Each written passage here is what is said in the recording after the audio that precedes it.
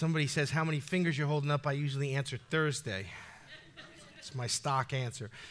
So we are in Matthew 24, working our way through the Olivet Discourse, Jesus answering the question of his disciples, what will be the signs of my coming? We've covered a lot of signs. Jesus is throwing out all kinds of information here, all kinds of end times, insight, eschatological things, tying in Old Testament scriptures. We've learned a lot so far, but we're going to continue here in verses 36 through 44 tonight of Matthew 24. So if you're in Matthew 24, get your finger around 36. We're going to thank God for the word and jump right in. Father, we thank you tonight for the word. We thank you tonight for your goodness and your merciful attitude towards us at all times. You're so patient with us, God. You were patient with your disciples, and you explained to them things that you knew they wouldn't understand. But God, you took the time to lay these things out, not just for them, but for us, so that in these days we can understand the signs of the times, we can look for the hope of your coming, and we can understand what the Scripture says, so that we would not be confused or deceived. And I thank you for that in Jesus' name. Holy Spirit, open up the word to us tonight and allow it to take root in our hearts. Let it get past our minds and our thought process into our hearts and into our spirit so that we can live the word, so that what we learn today on Wednesday, we can live tomorrow on Thursday. And I ask that in Jesus' name, amen. Matthew 24, starting in verse 36. But of that day and hour, say day. Say hour. No one knows, not even the angels of heaven, but my Father only. But as the days of Noah were, so also will be the coming of the Son of Man be. For as in the days before the flood, they were eating and drinking, marrying and giving in marriage, until the day that Noah entered the ark. And they did not know until the flood came and took them all away. So also will be the coming of the Son of Man. Then 2 men will be in the field. One will be taken and the other left. 2 women will be grinding at the mill. One will be taken and the other left. Watch, therefore, for you do not know what hour your Lord is coming. But know this, that if the master of the house had known what hour the thief would come, he would have watched and not allowed his house to be broken into.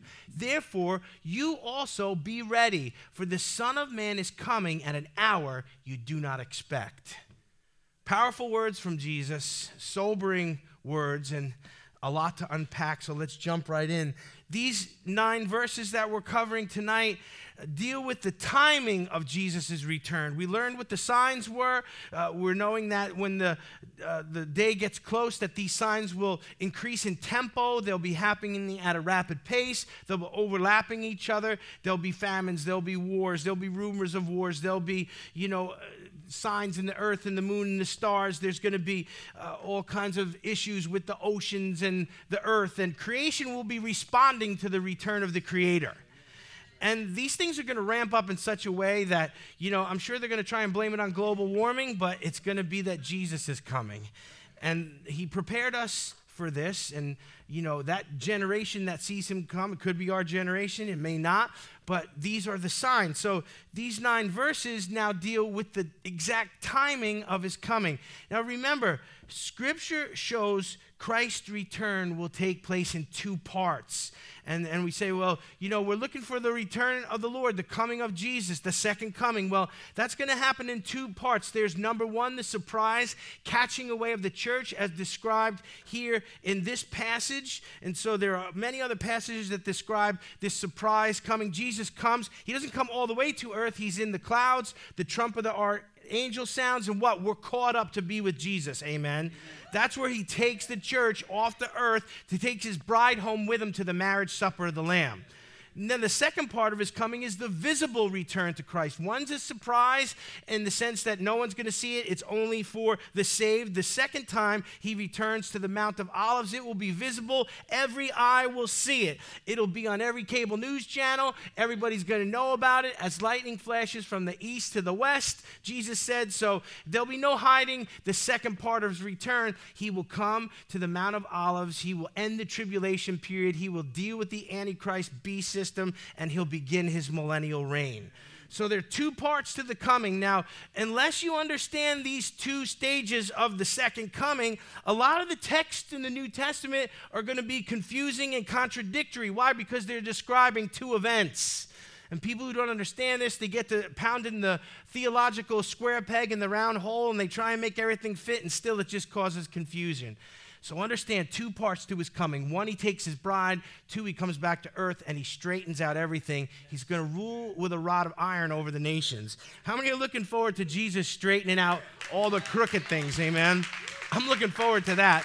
Sometimes I look at our world and I look at our governments and I look at the nations and I'm like, come quickly, Lord, because this one, I don't know, you can't fix this with a can of Fix-A-Flat at this point. We need some divine assistance. And so understand the two parts of his coming. Now, we know he's coming for us, but we don't know exactly when that will be. Now, to all you control freaks, this is an issue. The scripture makes it clear that not only do I not know and you don't know, nobody knows. And you know, as we unpack this here, this should really stick in us, because the first time we hear somebody say, Jesus is coming back on such and such a date at such and such a time, no, absolutely not. It's automatically wrong. I don't care what they studied and what they heard and who appeared to them. The Bible says that nobody knows. It's not for us to know. And understand, when you hear, and people have predicted the coming of Jesus Christ. He's coming back here, he's coming back then. I don't know how many times the Jehovah's Witnesses said he was coming back, and then the next day they're like, we got more light and he's not coming. And all these people there have been Christian people, Christian pastors, and they try to do this, and I wonder how they miss the text here that assures us that no one can know the day and the hour of his coming. Now, we can't know the day and the hour, and that's, you know, it says it right here, not even the angels of heaven, but my Father only. No one knows the day or the hour, but we can know the season. And we can understand the season by the signs of the time. Are we in the last day season? Absolutely. Has it ratcheted up to the place where, it's all going to explode? I'm not sure, but we need to be ready for his coming. And he's going to come, and we're going to see it's going to be a surprise, and everybody's going to be shocked. So we can know the season by discerning the signs that Jesus told us to look for all through Matthew 24. But verse 36 makes it crystal clear. Nobody knows the day and the hour. So anytime someone predicts it, just immediately reject it. The Father has reserved for himself the knowledge of the exact timing when he'll send his Son back to earth to establish his dominion on the earth. Why did the Father keep that all to himself? Look at that. It's something that he kept from mankind. Does the Son know exactly when? Do the angels know? And the scripture's telling us only the Father knows. And so it's kind of an interesting thing that God kept it all to himself. Why would he do that? Because some things just cannot be entrusted to those who are fallible and have wills of their own.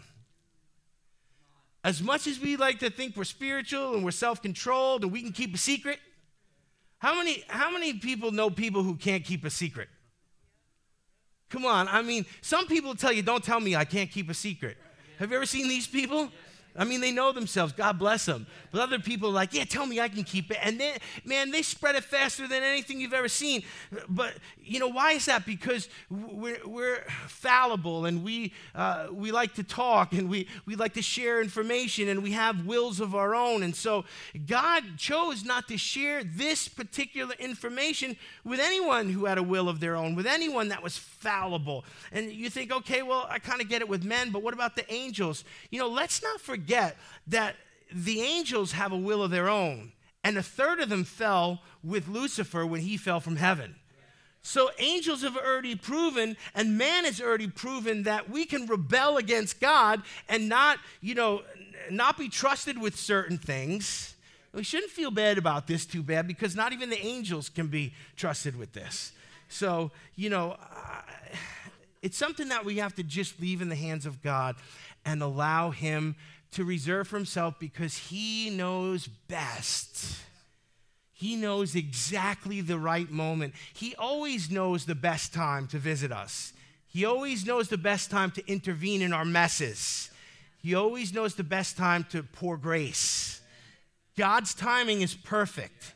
From a human perspective, it doesn't often feel perfect. It feels like he's late, or he shows up at the very last minute when all your hair's fallen out and you've been so anxious and you can't take it anymore and you're coming unglued, and then God shows up. And that's not an accident, because when we come to the end of ourselves, we learn to trust him and rely on him. So men and angels have proven both to be willful and fallible, and they are created beings. And a third of the angels rebelled against God and were cast out of heaven. So men can't be trusted with certain things. The purpose and the timing of God is reserved for God alone. Angels can't be trusted with certain things. Why? Because they have a will of their own, and they've already proven they can rebel against God, even in his presence. You know, it's amazing to me. The angels are different than mankind in that they have a level of knowledge that we don't have. They knew exactly what they were doing when they rebelled against God, which shows you how deceptive Lucifer is, how deceptive Satan is, that he can even fool these elite spiritual beings who had full knowledge, and he tricked them anyway, and they fell with him, becoming demons. Interesting, but it makes us understand why we can't know certain things.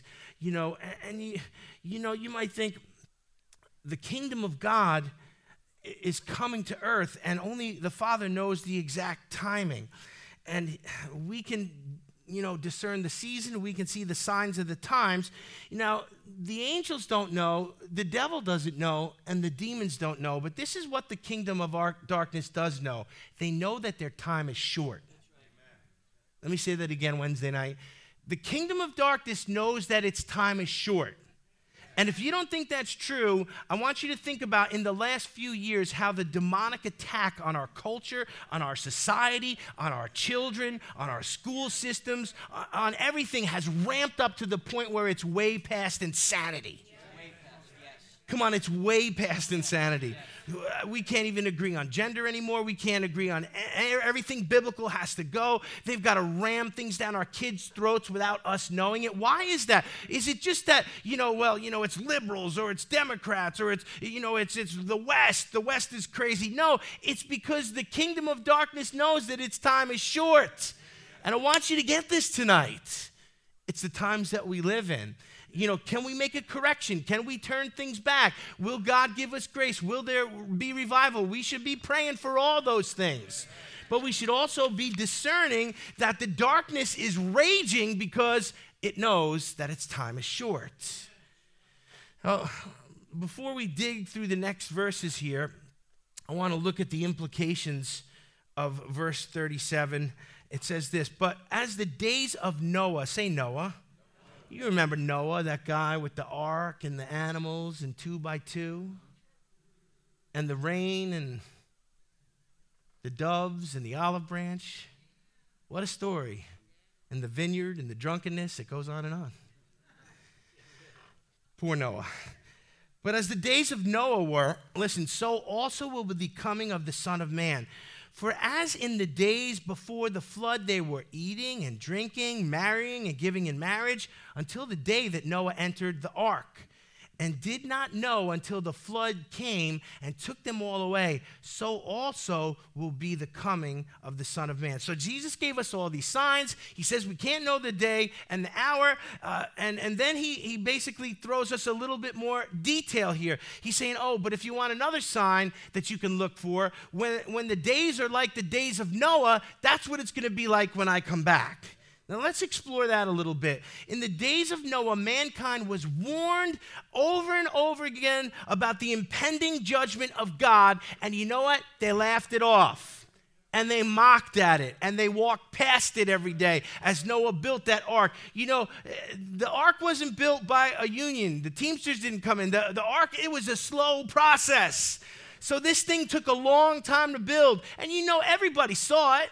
Everybody had something to say. Everybody laughed at him. And so, here's Noah, and he's trying to testify to his generation. God gives him a mission to do, and God's saying, when the generation resembles Noah's generation, you know what? That's a sign of my coming. And they were just, they were laughing, they were mocking, they were ignoring the things of God. Is our generation at that place? Check. We're there. Verse 38 describes some of the very ordinary things that men were doing before the flood came. They were eating and drinking and marrying and giving in marriage. So those details kind of show us the mood of the culture at that time. The implications of verse 38 is this, that it was normal times. They're doing normal things. They weren't in famine. They weren't starving. They weren't, trying to scratch food out of the dirt. No, they're eating. They're drinking. They're marrying and giving in marriage. So what's being shown here is that the times that they live in were normal times. They were good times. When there's plenty to eat and plenty to drink and people are getting married, that's a sign that times were good. And these guys are basically living it up. They're normal. They're good. They're prosperous times. And the people were just living their lives ignoring God. Is our generation there? Check. It's sobering to think about how little the nations fear the Lord. You can look at Noah's generation, like, what's with those people? Were they crazy? No. But when you look around at our own culture, at the world we live in now, it's sobering to think that the nations don't fear the Lord. You see these wars and these rumors of wars. I don't know. It's not in the news cycle anymore, but are you realizing the tens of thousands of Russians and Ukrainians that are dying every day? And we don't realize because it's out of the news cycle. It's not news anymore. But if you think about the suffering and the pain, and with every loss of life, there's a family shattered and a mother shattered and a wife shattered and kids that are now fatherless. The pain and the misery and the wickedness of what's going on in the earth today shows that these nations don't fear the Lord. There's men pulling the strings and making the decisions here that have no fear of God. Because they're going to answer for every drop of blood that was shed over their wickedness and their greed and their selfishness. We should think that all of us will stand before the Lord in judgment someday, but the people of our generation are arrogant and they pursue the treasures and the pleasures of this morally bankrupt world with no concern for the impending judgment that awaits. Wow. God have mercy on them. The world is partying and a flood is coming. Noah's generation was living it up, living life, and a flood was coming. Our generation is ignoring God and a flood is coming. Some of our churches are ignoring what's going on and a flood is coming. Let's pray that in God's judgment, he remembers mercy. That we would yield to the leading of the Holy Spirit as believers and prepare our own souls to meet our Maker. Are you prepared to meet him in the air? Are you prepared to leave this place tomorrow and meet Jesus in the air when that trump sounds? Are you ready to stand before him? Are you ready to hear him say, well done, good and faithful servant? That generation wasn't, and our generation isn't, and we need to pray that God would do some miracles in our culture because there's too many people who are not ready to meet the Lord. There's a flood coming. Now, in verse 39, it's kind of interesting what's said of Noah's generation here, and I want to read it to you. It says, and they did not know until the flood came and took them all away. So also will be the coming of the Son of Man. So, that part there where they didn't know until the flood came. Now, I know somebody who, if they read that, they would be irritated. And his name is Noah. I'll wait for the slow people to catch up. Noah would be straight. Look, I'm a preacher. Noah was a preacher of righteousness. 120 years he lived, amen. Some think he preached to his generation for 100 years. And the result of him preaching and warning and building this monstrous ark for a long period of time so that everyone could see, in the final analysis, the Bible says that the people didn't know. And as Noah, I would be like, what do you mean they didn't know? I told them for 100 years. What do you mean they didn't know? I built the ark in front of them. I told them. I warned them. And still, in the final analysis, the record shows that they didn't know. Now, I find that interesting. May I suggest to you this, that in our high-tech, social media-driven world that we live in, where there's millions of churches and preachers and evangelists, there's gospel radio and TV programs, there's movies about Christian themes, and there's memes and podcasts, and they're all available 24 hours a day, 7 days a week for spiritual enlightenment and enrichment to produce salvation. Listen, with all that, if people don't know at this point, it's because they don't want to know. And that was exactly what was happening in Noah's generation. They could have found out. They could have repented. They could have asked and inquired instead of laughing at this guy and mocking him and just getting hard-hearted towards God. Instead of just partying and living the dream and having fun and drinking and eating and marrying and all of that stuff, they could have humbled themselves and repented. But they didn't. And our generation could humble itself and repent, and I pray that it does. Our churches need to humble themselves and repent. Amen. If you're not here on Sundays, I'm preaching a series on repentance, and we're in a time of consecration, and that means different things to all of us as we approach the Lord. But, it's a season for us to get close to God and strip away the entanglements of the world. And Noah's generation refused to do that. And even though, the guy lives 120 years and serves the Lord, he has the biggest billboard you ever seen, this ark, and still they did not know. And they didn't know because they didn't want to know. The gospel has to be preached to the whole world before Jesus can come back. That's what Scripture says. Now, with technology, that's getting done more rapidly than ever, and we may even be there already. There are people in Amazon villages that have cell phones that are playing Wordle right now. And what? And they can't get the gospel? They can't understand? I mean, at some point, the generation's going to be saturated, and those who don't know, it's just because they don't want to know. Jesus is coming back. We have to do our part, but we need to pray for the harvest and be useful in God's hands. Amen. So verse 40 through 41, we move on here. Again, it's reinforcing the surprise nature of the first part of Jesus' return. Listen to 40 and 41. It's describing the rapture of the church. This does not describe the second coming where he returns visibly and everyone sees and he touches down in the Middle East. No, he's describing right here, Jesus is describing the catching away the church. Then 2 men will be in the field, one will be taken and the other left. 2 women will be grinding at the mill, one will be taken and the other left. Do you hear this? It's very easy to get the understanding that there's a separation of the people of God and the people of the world. The people of God will be taken, the others will be left. I wonder what the explanation is going to be. You can already see the governments and the worldly systems and the Antichrist spirit setting things up. It's going to be aliens. It's going to be, I've heard this thing about social evolution, that it's going to take all the narrow-minded Christian conservative people are just going to disappear so they can have a better world. I've heard some crazy stuff. And you say, what's that all about? They're precursors, they're fabrications and explanations to explain away the rapture, but God will get his point across. One will be taken and the other will be left. One will be, caught up and the other will be left. And it shows this separation of the righteous and the unrighteous, the sheep and the goats. And God gathers his church up, his bride, and he takes us to be forever with him, and to eat with him and sup with him and to know him. What an amazing moment for the church. Some taken and some left.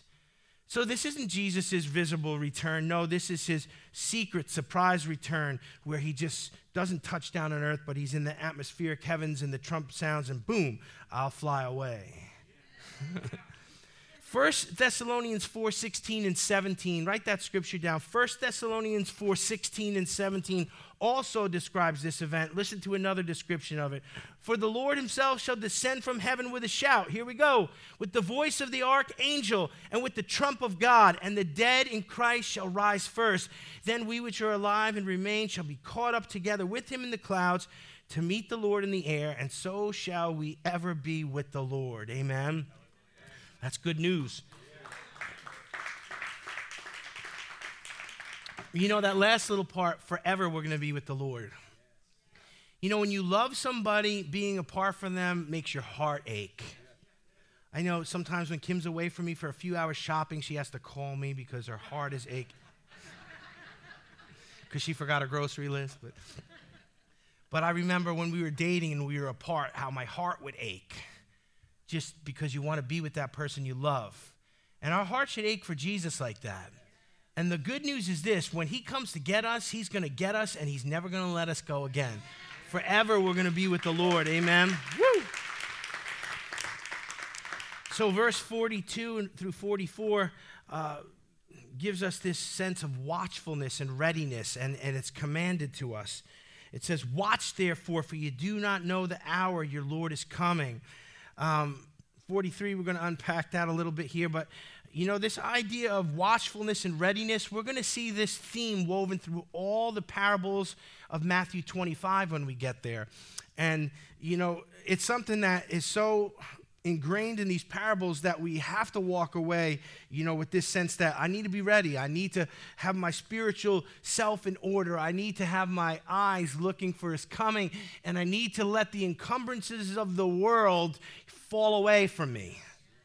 You know, it would be hilarious seeing some people get raptured trying to take all the stuff that they made idols out of on earth. Maybe it isn't funny. Got really quiet. You draw a picture of it, some guy trying to fly through the air with, you know, all your golf clubs and your TV and all this stuff, and it's just like, let it go. Let it go. It's just entanglements. But this watchfulness and this readiness, it's commanded of us. You know, two men in a field, one's taken, one's left. Well, you know, we need to be watching, and we need to be looking for his coming, because that's what makes us ready for his coming. Now, we need to make a conscious effort to focus on spiritual things, because if we don't, we'll default to the natural setting of our flesh. All of us will, no matter how spiritual you are. Because why? Because it takes some spiritual discipline and stamina to stay focused. How many are easily distracted? Yeah, some of us. I'm putting up two hands.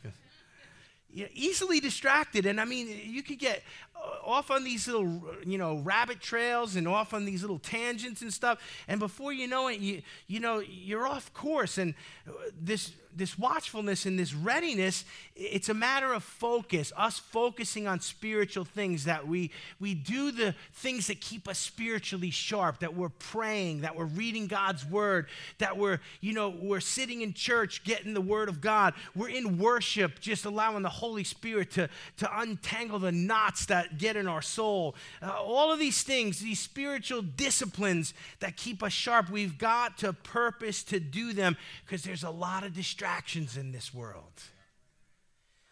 And we need to minimize those distractions. Verse 43 uses the illustration of a homeowner who knows exactly the time the thief is coming to rob the house. You know, wouldn't that be surreal? You know, you get a phone call, hello, I'm the neighborhood thief. On Tuesday at 11:30, I'm going to be there in your garage stealing your stuff. Just wanted to let you know. I mean, that's absurd. But it's trying to make a point here that if the homeowner knew when the thief was coming, they would be ready for him, and they wouldn't get robbed. And this is not the case with Jesus' return. Why? Because Jesus didn't tell us the day or the hour, so we can't know exactly when. So instead of just being lazy up until, you know, the point where he's coming, we have to stay spiritually sharp the entire time. Now, how many understand he did that on purpose? Because he knows human nature. Because he knows me and Pastor Mike. It's like because we would just, kick our shoes off. We'd relax. We'd take it easy. The Lord's not coming for another 2 weeks. It's like when your parents, leave your home for the first time and they go on vacation, and they say, keep the house in order, make sure it's clean in here, no parties, no friends. And what do? You wait till like the 7th day when the planes land, and now you're going to clean up and patch the holes in the walls and dump all the It's human nature. And God knows it, He understands it, and He doesn't buck it or deny it. He works with us because that's the way we are. Verse 44 tells us that His coming will be a total surprise. Therefore, you also be ready, for the Son of Man is coming at an hour you do not expect. Now, I find that interesting there. I get it. We don't know the day. We don't know the hour. We can discern the season by the signs of the times, but we don't know exactly when. So, He flat out says here, I'm coming at an hour you do not expect. Anybody let their mind run wild on that to try and figure out what's the least time, what's the time you least expect Jesus to return? Christmas Day, 4th of July, tax day, when is it? The time when things are going good, when everything's fine, maybe when, revival's breaking out or the tide seems to be turning.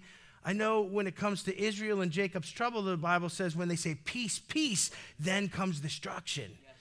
So, this is worth thinking about, worth exploring. Someone who has discernment may be able to hone in a little more on the exact timing. I know a lot of people think it's in accordance to the Feast of Israel, and there's some indication that that's true. But He says, I'm coming at an hour you do not expect.